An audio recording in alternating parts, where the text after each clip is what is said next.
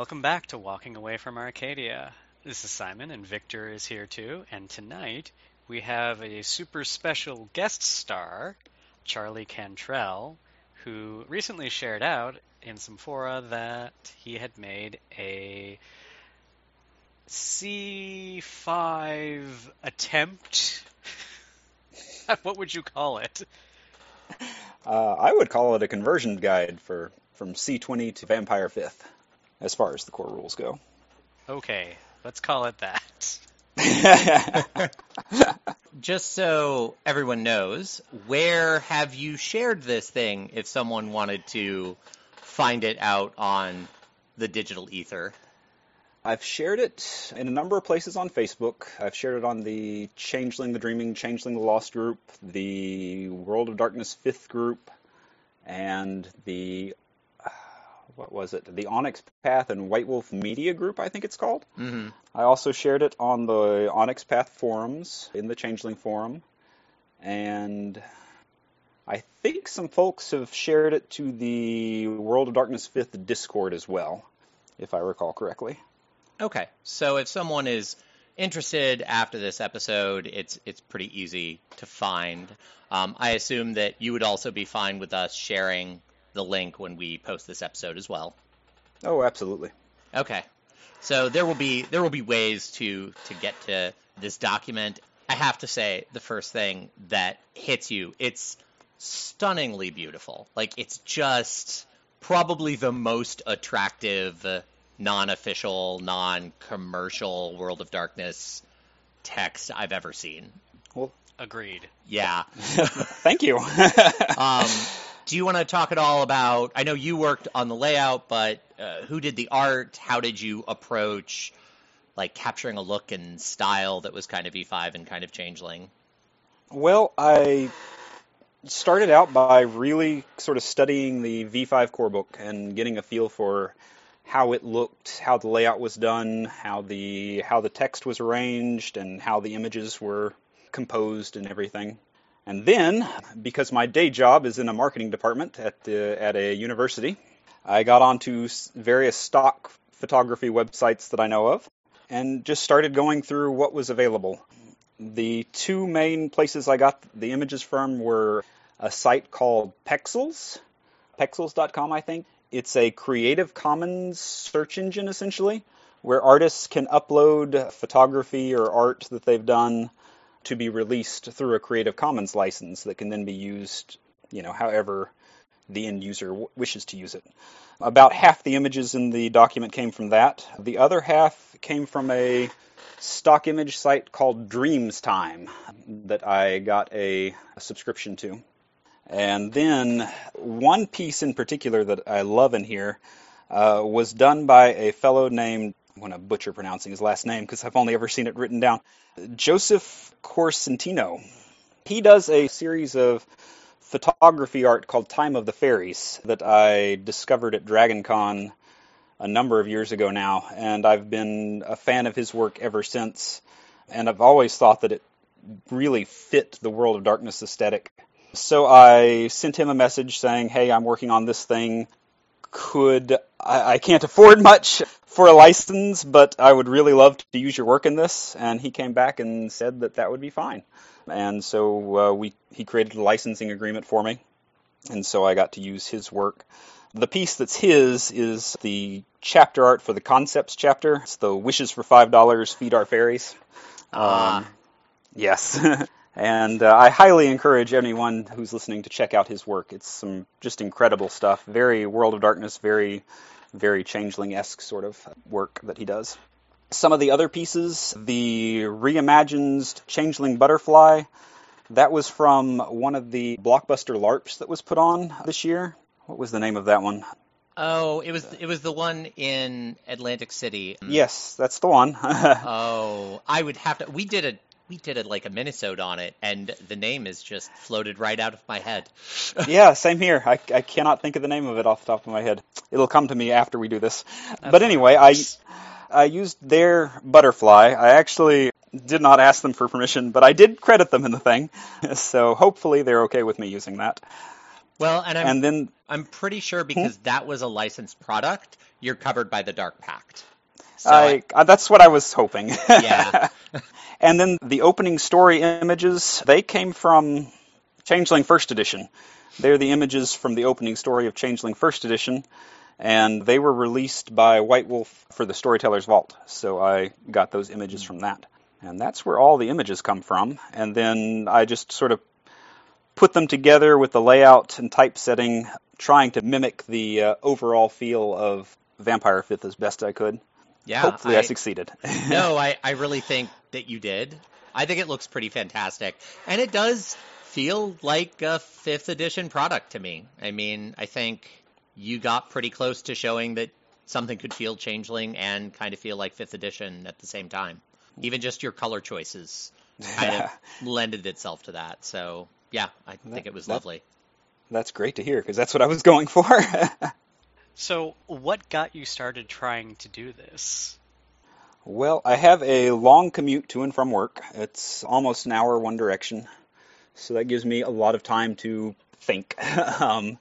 And there was just one day heading to work in the morning, I kind of got this idea in my head, because I had been playing running a Vampire 5th game for a while, and Changeling is my first love of the World of Darkness. And I really like the hunger mechanic in Vampire 5th. And I was just trying to think of how I could replicate something like that with Changeling. And I thought of the nightmare mechanic that I did in the conversion guide. And that got me really excited. And just the ideas started flowing. I was writing down the ideas of everything, but I didn't want to just do a straight-up mechanical conversion, because part of the appeal of Vampire 5th to me is how much it shakes things up and really it moves the setting forward significantly. I had a conversation at Gen Con a few years ago with Martin Erickson about Changeling the Dreaming, and he had mentioned how his thoughts on Changeling were how they were these wild creatures that were just extremely passionate and just had a hard time fitting in with mortal society because of how driven they are and just larger than life they are. And that really sort of sparked my thoughts on kind of how to move the setting forward, which is only really in the opening story. But combining that thought with the old Arcadia card game, part of the major plot of the Arcadia card game was the darkening was slowly consuming Arcadia. And there were all these other things going on. In the first set of Arcadia cards, the leader, the king of the realm, had been imprisoned, and the point was to try and free him. And then in the second set, the Mad King Ironheart was basically trying to conquer Arcadia. And then the second set ends with the darkening. Really, it had kind of been in the background of the first two sets, but then at the end of that one, the darkening just becomes the major antagonist. And unfortunately, there was never a third set, so never found out what happened with that.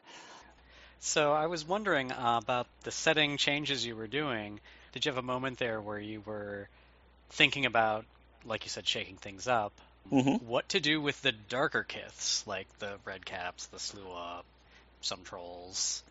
One of the things that I really wanted to do was sort of streamline the character types, because one of the large complaints I've always had with new players that I've introduced to the game, especially those who are coming in with C20, is just the sprawling nature of playable character types and how, other than the core kiths, all the other character types seem to follow almost a different rulebook with the way they work. So what I wanted to do was streamline that, and I kind of hit on the idea of using the legacies for that instead of the kiths, and then making all of the kiths a subset of the legacies. I sort of stole that from Changeling the Lost a little bit. When I was looking at all the kiths and trying to figure out how to organize them into the legacies, those darker kiths, like the red caps, the Sluagh, and other such things, that was something that I definitely wanted to keep. So I came up with the Terror legacy, and the way I spun it, I actually took a little bit of inspiration from Beast the Primordial for how to spin them and make them the good guys while still being a force of darkness and terror and everything like that. And so I made them based around instilling fear in people, but it's fear with a purpose, not mindless fear, to sort of scare people straight or to make them wary of things that they shouldn't do. Since that's really what a lot of fairy tales came from originally, is warning tales. Don't do this thing, otherwise the fairies will get you. Where in reality, you die.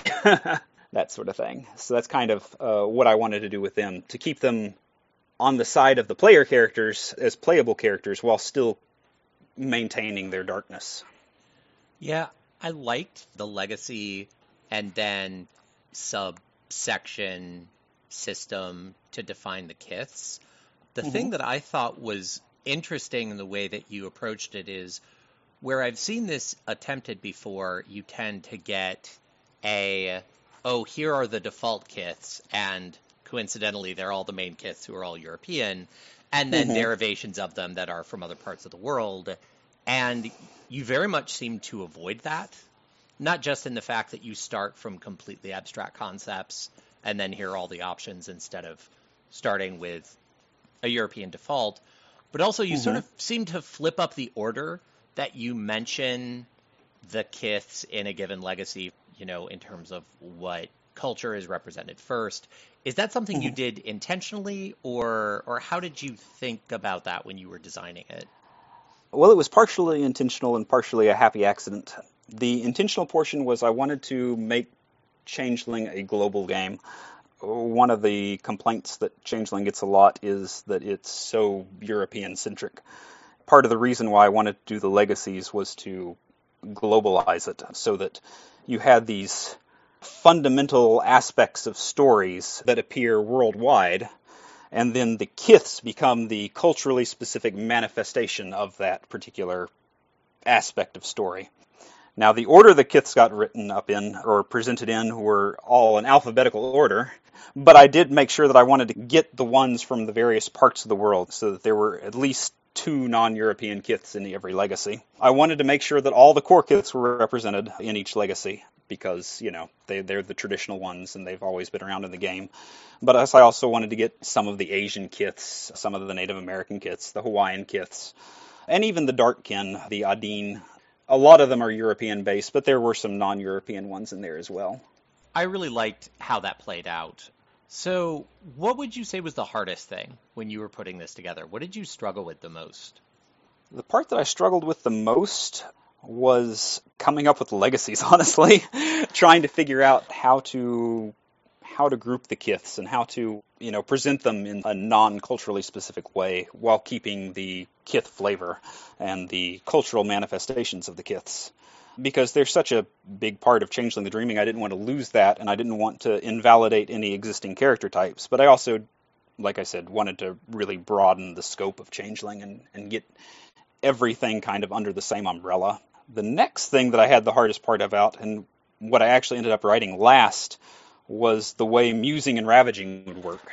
I knew that would be the way you got rid of Nightmare, but it took me a while to really pin down exactly how it would work mechanically. I thought that was a really elegant way of making the different epiphanies relevant in a context where it doesn't seem like you're very interested as a character in hoarding glamour. Yeah, that was a big challenge, because glamour's not a thing in this one. You've got your weird, but glamour's not a fuel like it is in C20 and earlier editions. You always have your glamour in this version, kind of like how vampires are always able to use their vampiric abilities. It just, makes them more hungry. Yeah, the other thing you did there that was a really radical departure that I thought was really interesting, and I could have read a couple of pages about it, was the way you handled seemings.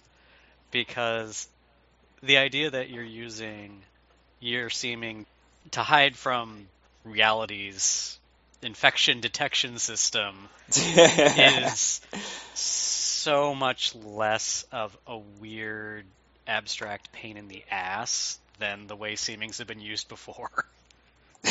Yeah. Well, thank you.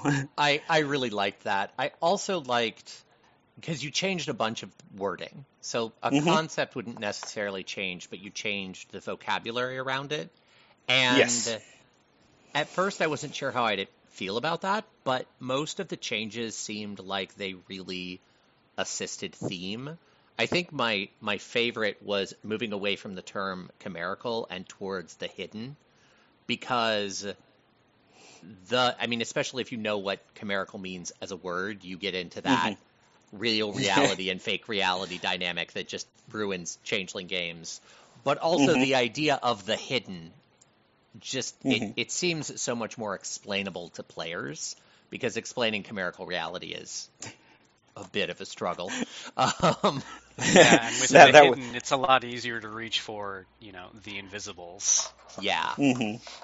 Yeah, that was the idea behind that, because I really wanted to make this one a bit more easier to grasp the divide between the chimerical and the mundane, and I thought changing the name of the term would go a long way to that, and also give it a bit more of a fantastic feel, at least in my mind, calling something the hidden as opposed to chimerical. It just seems to add a hint of almost mystery to it that Chimera just doesn't seem to carry. So also, just out of curiosity, have you playtested this much at all? Not really.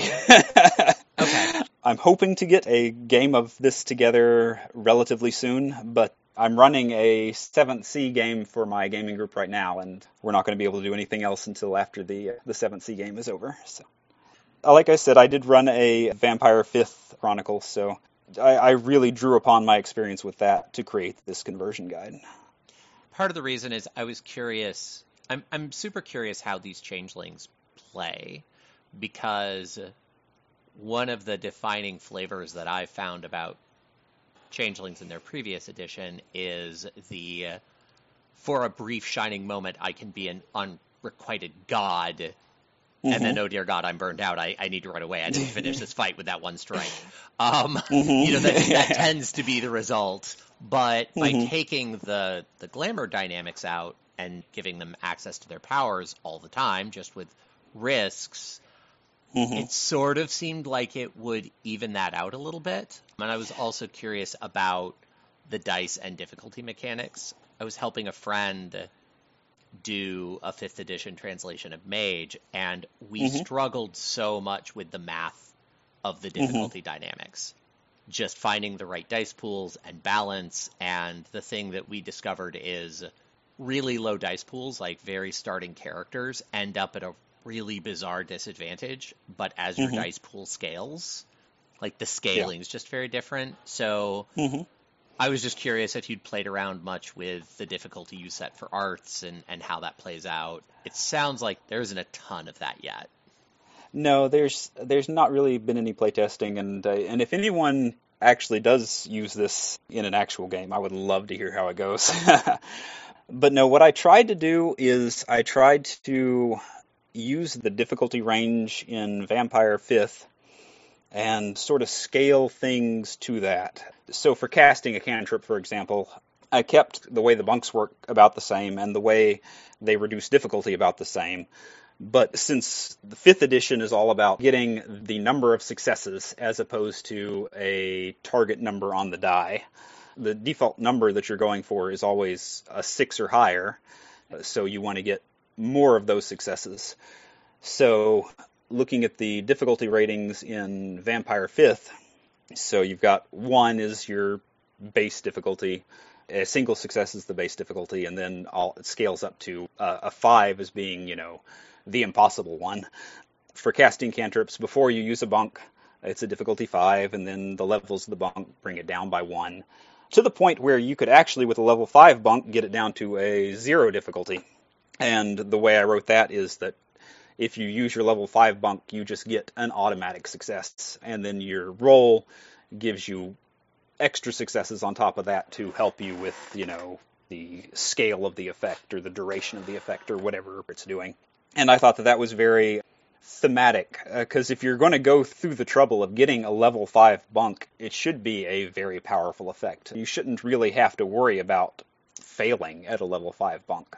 It should just be not whether or not I succeed, but how much do I succeed by. Does that make sense? Yeah, it does. So the dynamic that I struggled with when helping my friend with Mage, and that I was sort of thinking about mathematically here, is Like in my Changeling game, I have a number of players who decided, okay, I want to be the generalist. They got a couple realms at one, they got a couple arts at one, and if, the rubber hits the road and they're like, all right, I'm rolling 2 dice and difficulty's 8 because I'm not doing anything because I don't have time for a bunk for whatever crazed reason, there is still a chance of success. But even with double 10s in the V5 system, you double your successes, that only gets you to a 4. And so that's the sort of scaling dynamic that I was wondering if you've done, like, the math crunching on that, and if you want that to be the dynamic. Like, you need... What's your view on, like, the Ultra Generalist Changeling? The Ultra Generalist Changeling? I don't know. I've actually never run into anyone who's done an Ultra Generalist before in any game that I've run. Everyone likes to get their niche in the group and kind of just run with it. So I tend to have, everyone has their art, or at least it seems like that's the way it goes. In the games that I've run, the players very rarely have much overlap in their arts. There will be some overlap in realms, but usually not with the arts. I think this is probably the result of having some inexperienced players in my current group, and they sort of were overwhelmed by the nature of the arts of the realms and just went, cool, I'll just take a bunch of stuff. It's shocking how many magic rolls in my current chronicle have 2 or 3 dice in their pool. And I always look at them, pick up their dice, and think, okay, that was a choice you made at character creation. But I think because I've been dealing with that, I looked at the math and I thought, well, these characters would not translate well. There's a sidebar in the Vampire 5th book talking about how it's possible to, not real regularly, but more often than you'd expect, have just a stupid number of successes come up because of the way the tins work and everything else. And the advice in the Vampire book was just run with it. It'll make your game more interesting if you don't try and fight it and if you just go with it.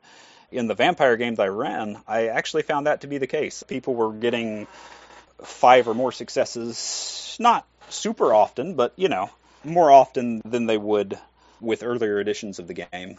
And so that's kind of the experience that I was kind of keeping in mind with this, was that people will roll a large number of successes and just have fun with it and just roll with it and let them be a powerful supernatural being, and everyone will enjoy it even more. I don't know about Victor, but I pretty much completely missed 5th edition so far. So all of this is new information for me. Nice. Well, you should check it out. I really enjoyed the Vampire 5th game that I ran. Your treatment of 5th edition for Changeling conversion is the first time I've looked at something and been like, I might have to get the Vampire 5 book. Mission accomplished. Yeah, I totally agree with you on the wild number of successes thing.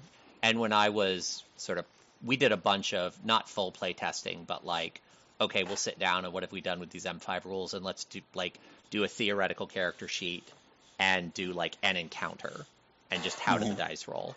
We didn't have time for full games. And I definitely ran into when you only have a couple dots in the new system, it's brutal because it's based on number of successes.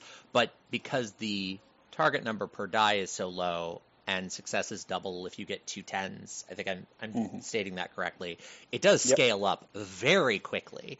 It's basically like there's a minimum dice pool for viability, which with an art plus realm combo, there's definitely like I want to get into a new art. And if really what I care about is that first power, but like I'm not viable till I buy other powers I might not care about. There's a little bit of that potential there, but once you're at like 6 dice pool, no, you have a good chance of blowing it out of the water. I totally agree with that. So in 5th edition, you don't have the cantrips based on skill roll anymore? It wasn't in C20 either. It was art plus realm in C20. Yeah. So. I remember hating that so much that it got burned in my brain. I never liked using skills for powers, and I think the Vampire still has it, even in 5th edition, and it's the one thing about Vampire, and maybe Werewolf Gifts, I think, where it's like, it opens a door to min-maxing, and abilities are so cheap.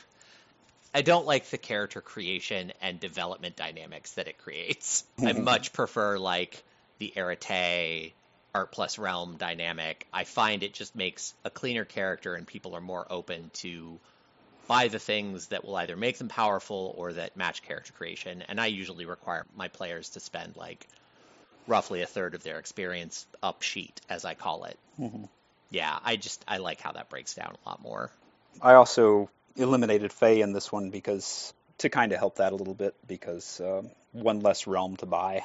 And also Fae always seemed a little bit superfluous to me anyway. So yeah, I also, especially right now in my current campaign, players didn't all want to play Cathane, so we have a Ghislaine-Cathane split going on, and I softened it by saying if you're part of the same general story, basically using the legacy idea without officially having legacies, Mm-hmm. like, okay, two house spirits are going to see each other and recognize each other and can act on each other without the Ghislaine split because they're part of each other's story. Whereas a noble Cathane who sees like a Hawaiian house spirit might still be very confused. It softened it, but there's still just a lot of cheating realms within the party. Oh, I need to buy these specific things so I can heal my friends. And it's not a fun dynamic, to be honest. Mm-hmm. The more I play with it, the more I'm like pretty okay with ditching Fae. Yeah, I ran a Changeling Chronicle that lasted a number of years, and it ended up that everyone had Fae 5 because they all wanted to affect their stuff. And you needed, Fae 3 or higher in order to just affect your own stuff. And so we had the Knocker, who was like this incredible machinist, and he really didn't end up with much prop. He ended up with Fae 5 because everything was chimerical that he was building. It always seemed a very strange balance to me, the way that shook out. And the more I thought about it, the more it just seemed like the other realms could do everything that Fae does already. And so over time, I just got to the point where I was like, Fae is kind of redundant. I feel like there's one exception to that was only really introduced in C20, and that's the I'm going to target your cantrip with a cantrip, which I have used as a storyteller. I've tried to pitch that to players, and I tend to get blank stares like, look, this system is weird enough already. You back off. But no, my players have been doing that since early second edition with Fae 5. Yeah. So I mean, I can target a true wellspring of the dreaming. I can literally rename a freehold. There has been some of that in my current chronicle too. Yeah, but I folded that into nature and prop. So like essentially glamour that has been worked and shaped becomes prop 5, and then unworked glamour, just natural glamour or natural well springs of glamour, or just glamour that's around, that becomes nature 5. So it can be used by other things as well. So you would use prop to target another cantrip then? Mm-hmm. Totally. Interesting. And then nature for an unleashing. Okay. I can definitely see the nature for an unleashing. Mm-hmm. I feel like the prop for targeting a cantrip feels a little bit weird. I wonder if there'd be an opportunity to like flip up the terminology of prop a little bit. Probably. Yeah. I mean, I can see a model for this in my head that works. I feel like the entirely prop paradigm would need to be expanded a little, but I like spreading it out like that. Is this still a work in progress? I've had some thoughts since I did this, but by and large, as far as this particular project goes, I consider it done. The only thing that I never really worked out that still bugs me is a way to do an anime in this system, in this conversion guide. If you'll notice in the legacies, the anime do not show up, and that is on purpose. Especially with I really making the dreaming a lot more hostile. Something that has permanent connection is out of place. Yep. So I haven't figured out a good way to bring them into this setup, but I do really like the anime, and I want to figure that out. And so I'll probably keep noodling on it for a while. But by and large, as far as the conversion guide itself goes, I think it's in a state that I'm pretty happy with. I would like to give it another editing pass because I really wanted to get this thing out on Halloween just because it's Changeling. Changeling and Halloween just go together. That's fair. But because of all the sickness that's been going around in my household, I hadn't had a chance to write nearly as much as I wanted to throughout October. So the antagonist section and one or two of the legacies and the epiphanies, I was literally writing as I was doing the layout so that I could get it out by Halloween. So I have since noticed a whole bunch of typos and dropped words and that sort of thing in those sections, and I really need to go back and clean that up. I mean, you have more polish on it than what you got paid for it is worth. That is entirely valid. So maybe it would be worth diving into the antagonists a little bit, because you mentioned that. Okay. This is an area where you did a fair bit of, renaming things, but they're really all pretty recognizable concepts from C20. Can you talk a little bit about some of the rebranding you did and what motivated it, why you built the antagonists the way you did? Sure. I did rename them, most of them, the Branded, the Fell, and the Frozen.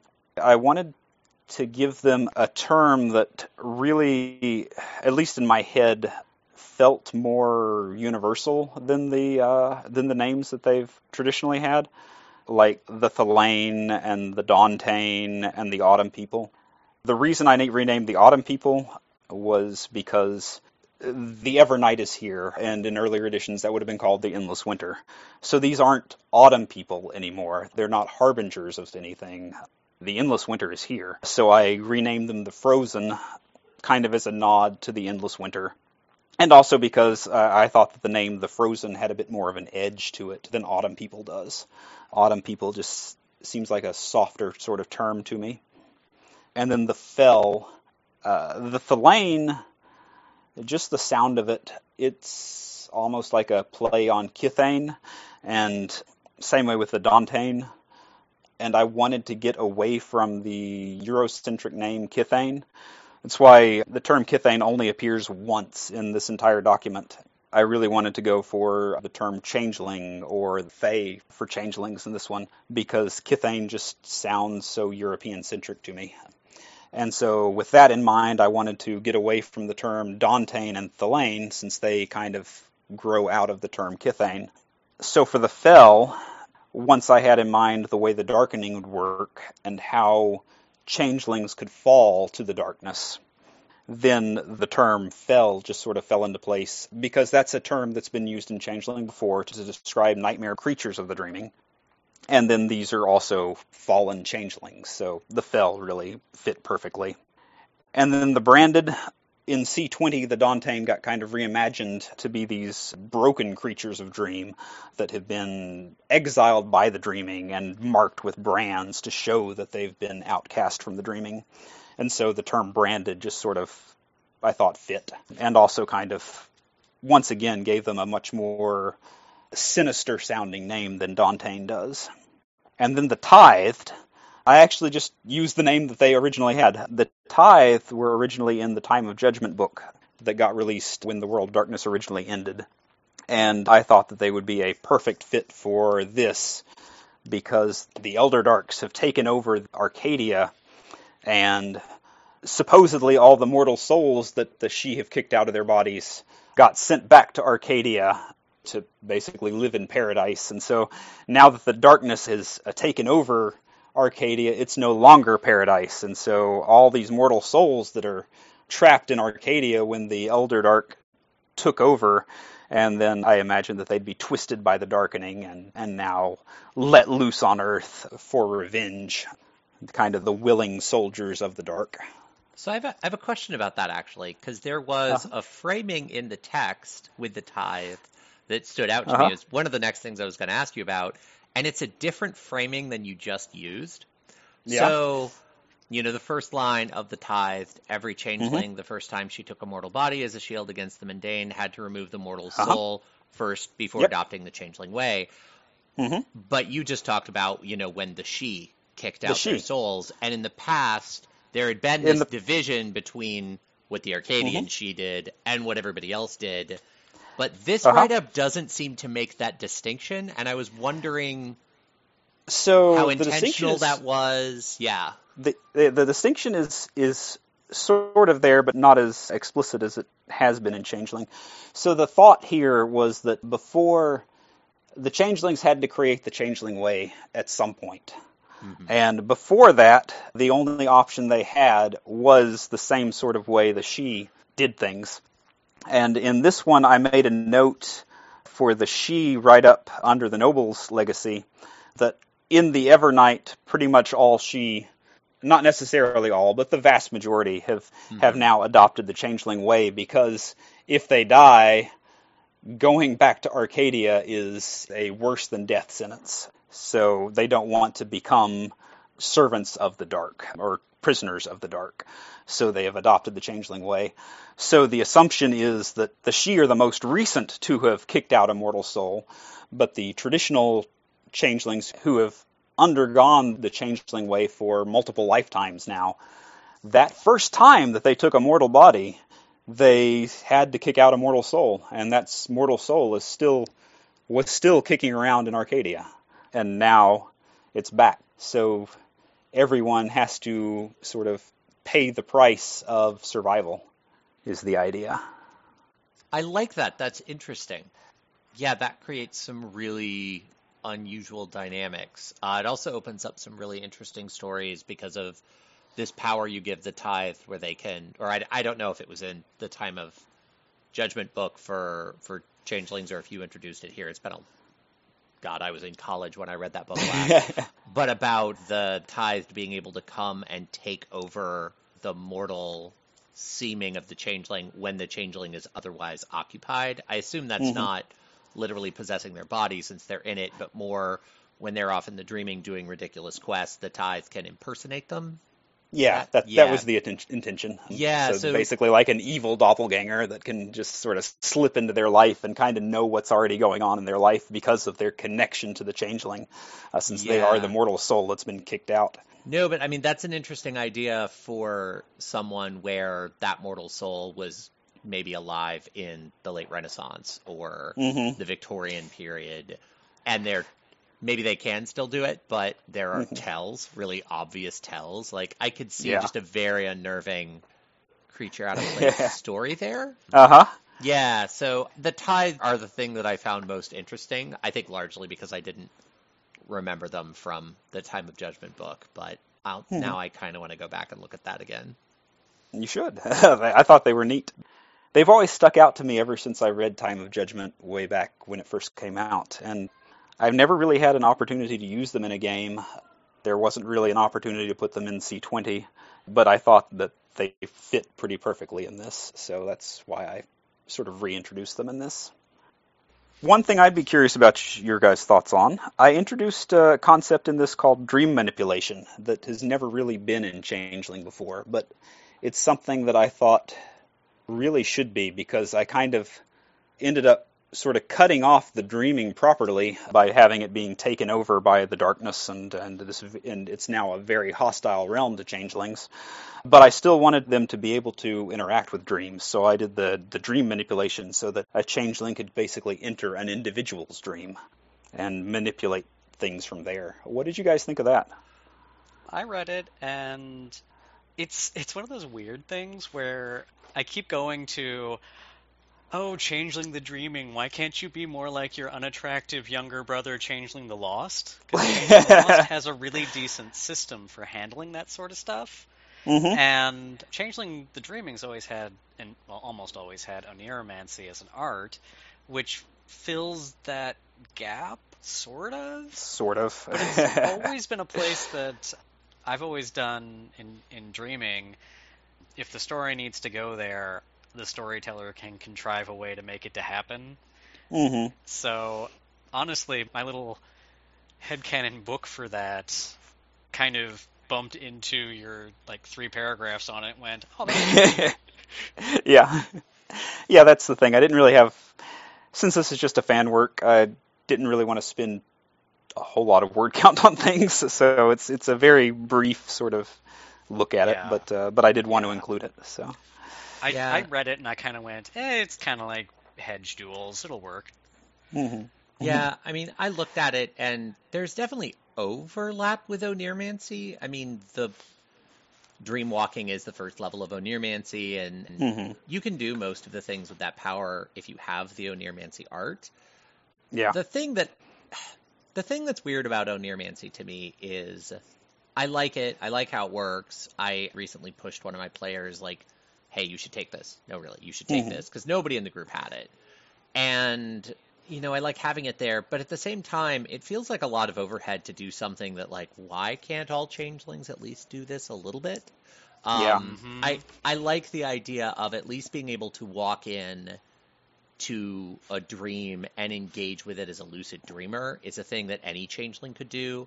And then Oneiromancy could be, all right, no, I can really throw my weight around once I'm in here. That would be something that I could see some changelings being better at than others. Yeah. So I think if I were to use this system, I would probably replace the first level of Oneiromancy because it becomes very redundant. But I think I'd prefer that. Yeah. That sounds like a great idea to me. So. So I have a question on that. Uh-huh. I've been working on something, and my slightly contrived way of avoiding you have an infinite pool of glamour just waiting on the other side in the dreaming, let's go strip mine the dreaming for glamour problem was to essentially take away there's an infinite pool of glamour in the dreaming part, and having all changelings be able to pop into somebody's head opens the door for that kind of abuse again. Hmm. Well, there's no glamour in this system, so you have to worry about nightmare, but you don't ever have to worry about running out of glamour, period. So you can But always if you epiphany somebody in their dreams, do you get rid of nightmare? Oh, that's a good question. I didn't even think about that. Could you ravage somebody in their dream? What would happen to you if you ravaged somebody in their dream? Huh. I mean, I would think you could. There's enough media about that concept, Mm-hmm. Oh, yeah. Totally. Yeah. Totally going all Freddy Krueger on somebody? Yeah. I mean, Freddy Krueger in the extreme, but like even Dreamscape, The Cell, Paprika, they all have some version of that.